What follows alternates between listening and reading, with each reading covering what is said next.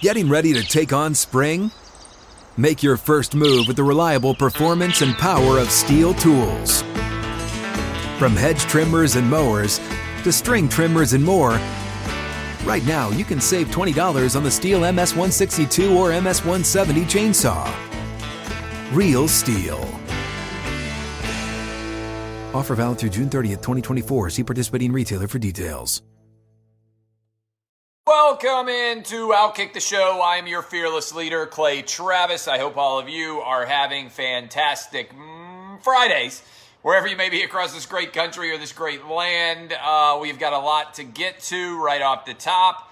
I want to let you know, go sign up for Outkick VIP. We just ordered thousands of more books to make up for the thousands of you who have signed up in the last 6 weeks or so that we have not been able to get books to. So if you have signed up, I am personally autographing all of these copies of my most recent book, and they will arrive at your house wherever you may be across the nation or around the world. A bunch of you are outside of the country and are receiving the book. So you love me, you love Jason Whitlock. We had a great dinner last night.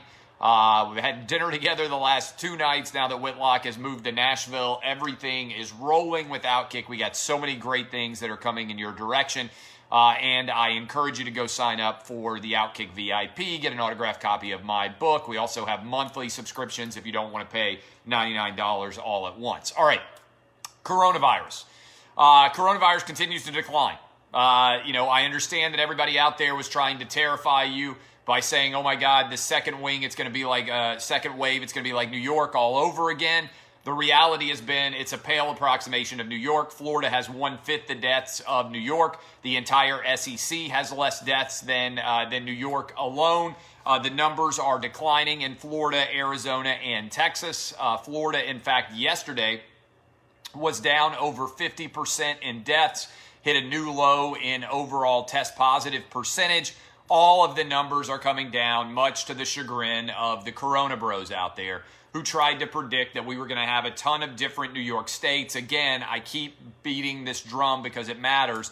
New York State and New Jersey have the worst death rates from the coronavirus in the entire world, and they are twice the death rate of any country in the world. Let me repeat that. New York and New Jersey have double the death rate of any country in the world from the coronavirus. Belgium is the worst death rate in the world, and New York and New Jersey are both twice as bad as Belgium. What was Governor Murphy in New Jersey doing? What was Governor Cuomo in New York doing? And why is everybody not actually looking at what happened there? Because it all came out of New York City, effectively. That's where New Jersey had their impact. That's where New York had their impact. And remember, all the people in New York City fled, which is what spread the coronavirus around the entire nation.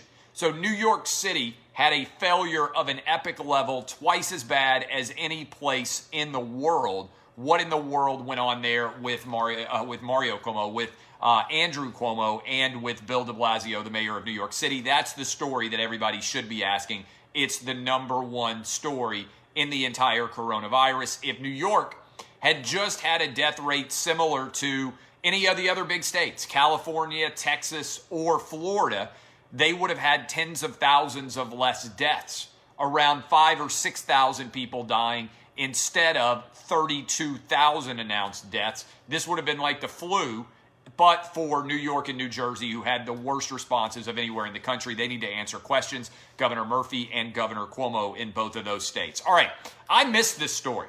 I didn't even realize that Jim Harbaugh and Ryan Day were feuding. I blame all of you for not letting me know this story was going on, but this is fantastic. I love a good college football feud. Jim Harbaugh is getting ready to lose his 6th straight game to Ohio State. And on a call with other Big Ten coaches, Jim Harbaugh complained about the fact that Ryan Day was evidently, according to Harbaugh, engaging in some on-field instructions. So he raised it, Harbaugh did, as a part of the conversation. Ryan Day snapped back that he needed to worry about his own team. And then privately in a meeting with his own team, Ryan Day said that Michigan better watch out because we're going to hang 100 on them this year. I love it.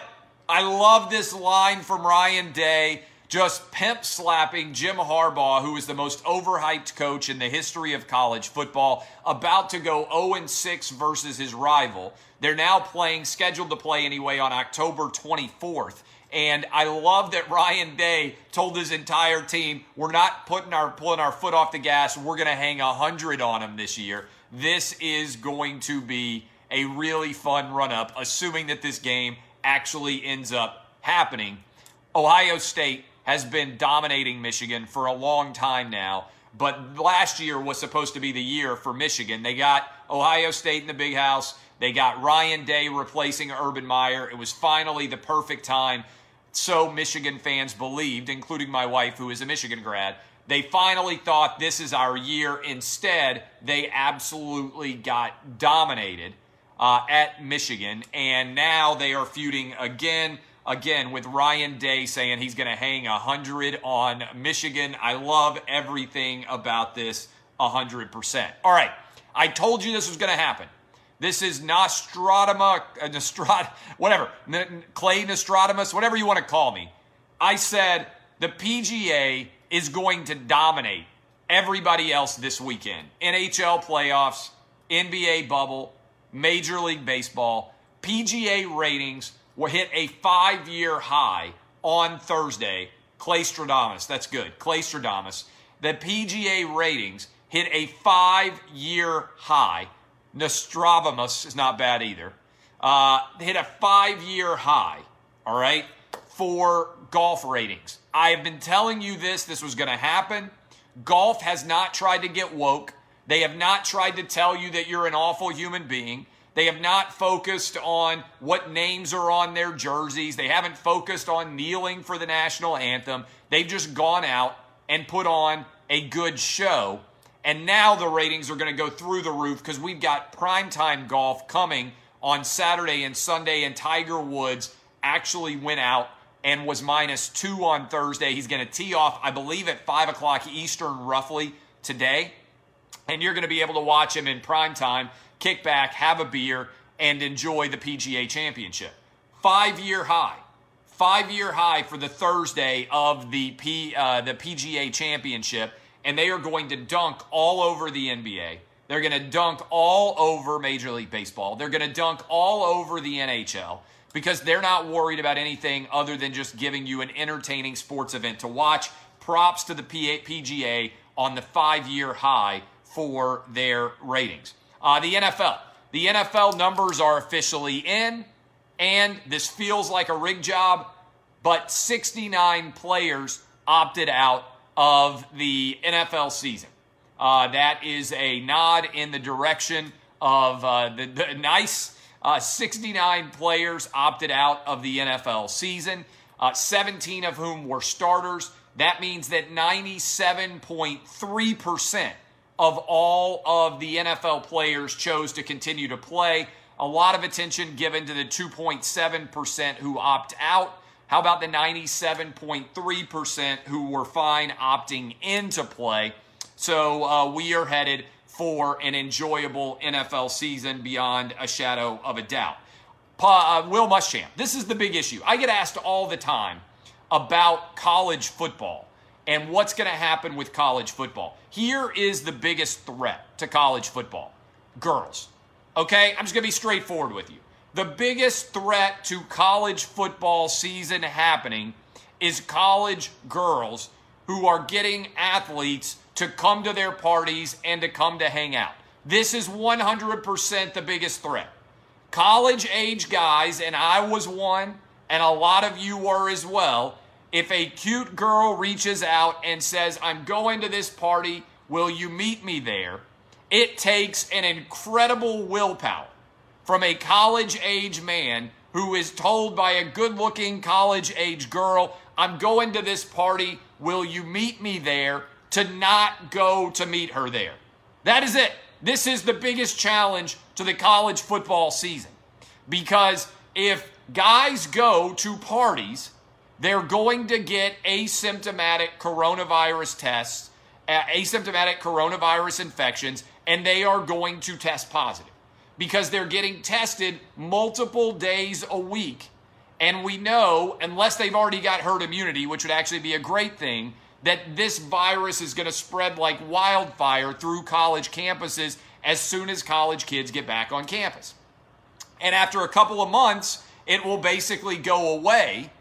And once that happens, there will be herd immunity on many different college campuses. But in the meantime, when all those college kids come roaring back on campus the next 2 weeks, they've been sitting around at their parents' house. They're desperate to finally be able to hang out with their friends and have a good time. Do you know what is going to happen? Parties.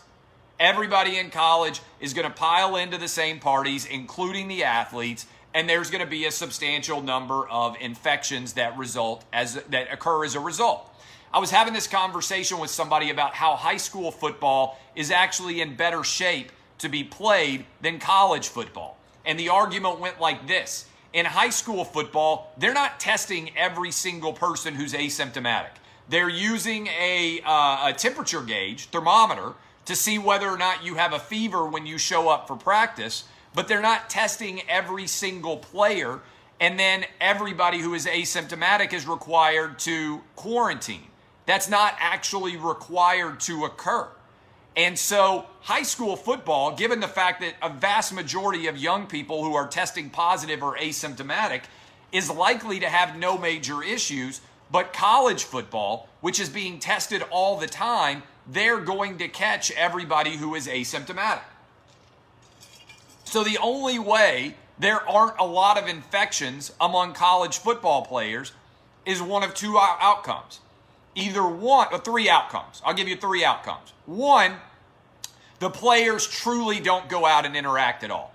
They basically voluntarily self-quarantine. I don't think it's very likely.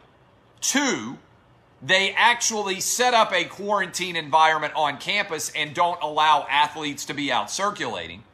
Or three, they already have herd immunity because they've been back on campus for multiple months and they already have gotten the virus in an asymptomatic fashion. And as a result, it's not going to spread very much through the team. That's the only result that I can see, the three options for how college football can be played.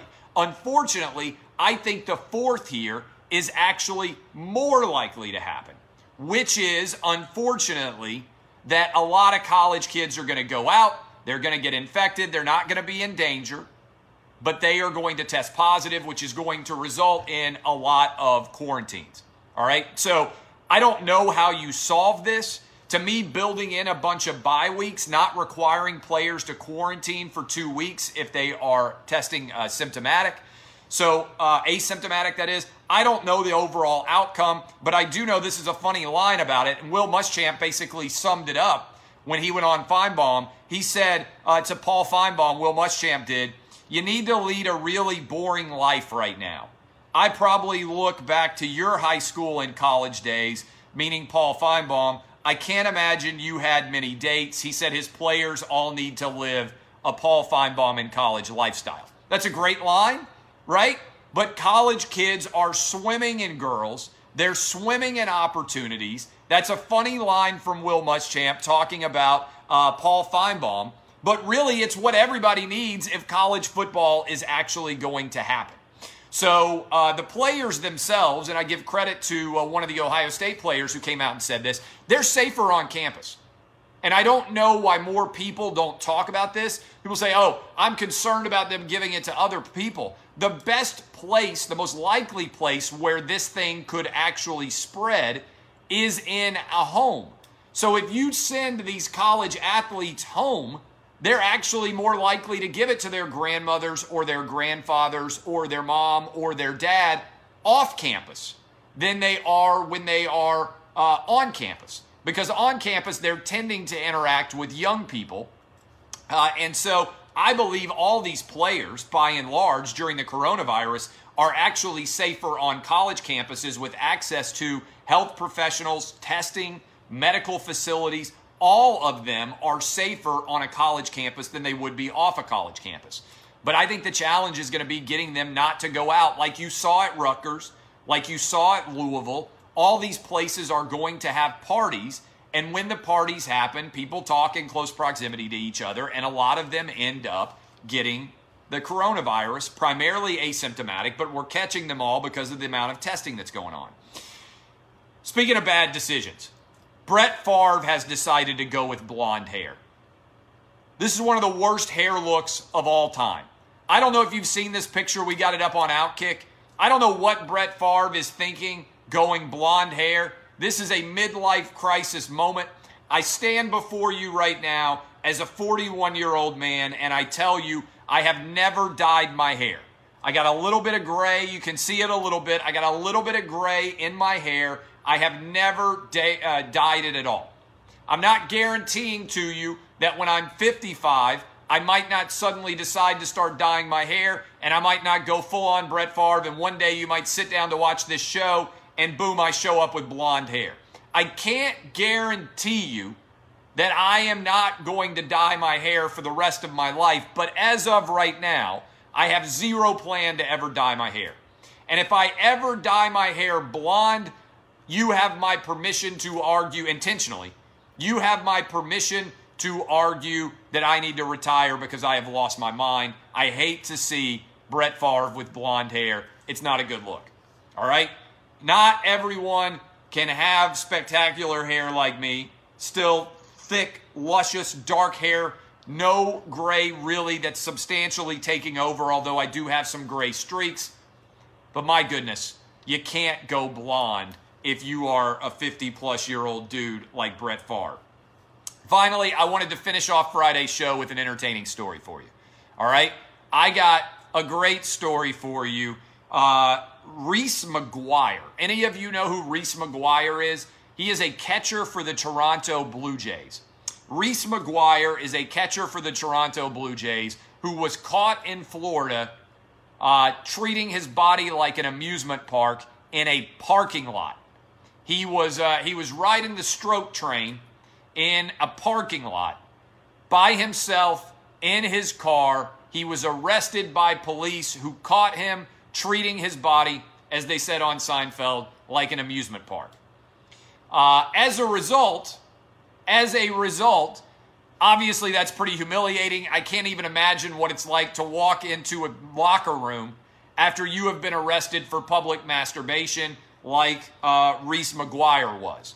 I can only imagine the jokes that would rain down upon you in any locker room in America if you were arrested in a public parking lot for masturbation. Reese McGuire is now presently, he's been in a series playing against the Atlanta Braves. When he walked up to bat, they played Beat It on the organ at the Atlanta Braves game. That, my friends, is pure genius by the Braves. Again, Michael Jackson's Beat It on the baseball organ when he walked up to bat last night. By the way, the Braves won on a walk-off home run. I have basically adopted the Braves as my new favorite Major League Baseball team because my 9-year-old insists that we watch their games every night. And so we've had the Braves on every night at home, enjoying their games. Props to Markakis for that walk-off home run. I'm the newest, I guess, Braves fan in the entire country because of my 9-year-old who actually got the Atlanta Braves A carved into the back of his head. So now we're going to have a lot of sad Octobers in front of us. But this is a lot of fun to think about. Props to the Atlanta Braves organist for breaking out Beat It. All right. I love all of you. We're about to be live on Lock It In at 4 o'clock Eastern, 3 o'clock Central, 2 o'clock Mountain, 1 o'clock Pacific. I'm going to give you some gambling tips for Friday's PGA Championship for the stars who are teeing off, including Tiger Woods, this afternoon around 5 o'clock. Make sure you don't miss it. I've been on a little bit of a gambling heater lately. Hit a 6-1 parlay yesterday. Hope to continue it again today. I appreciate all of you. My name is Clay Travis. Go sign up for the Outkick VIP, and I will be back with you guys. We're doing a Sunday Zoom for VIP members exclusively. Details will be posted on the VIP message board. Go sign up. You can come on and watch that and hang out with us. Love all of you. DBAP unless you need to SBAP. My name is Clay Travis. I will see you tomorrow or Sunday. See y'all. Bye. on Lock It In / Fox Bet Live here in a little bit. Kisses to all of you. Have fantastic weekends. See ya. Love you. Thank you, Facebook. See you guys.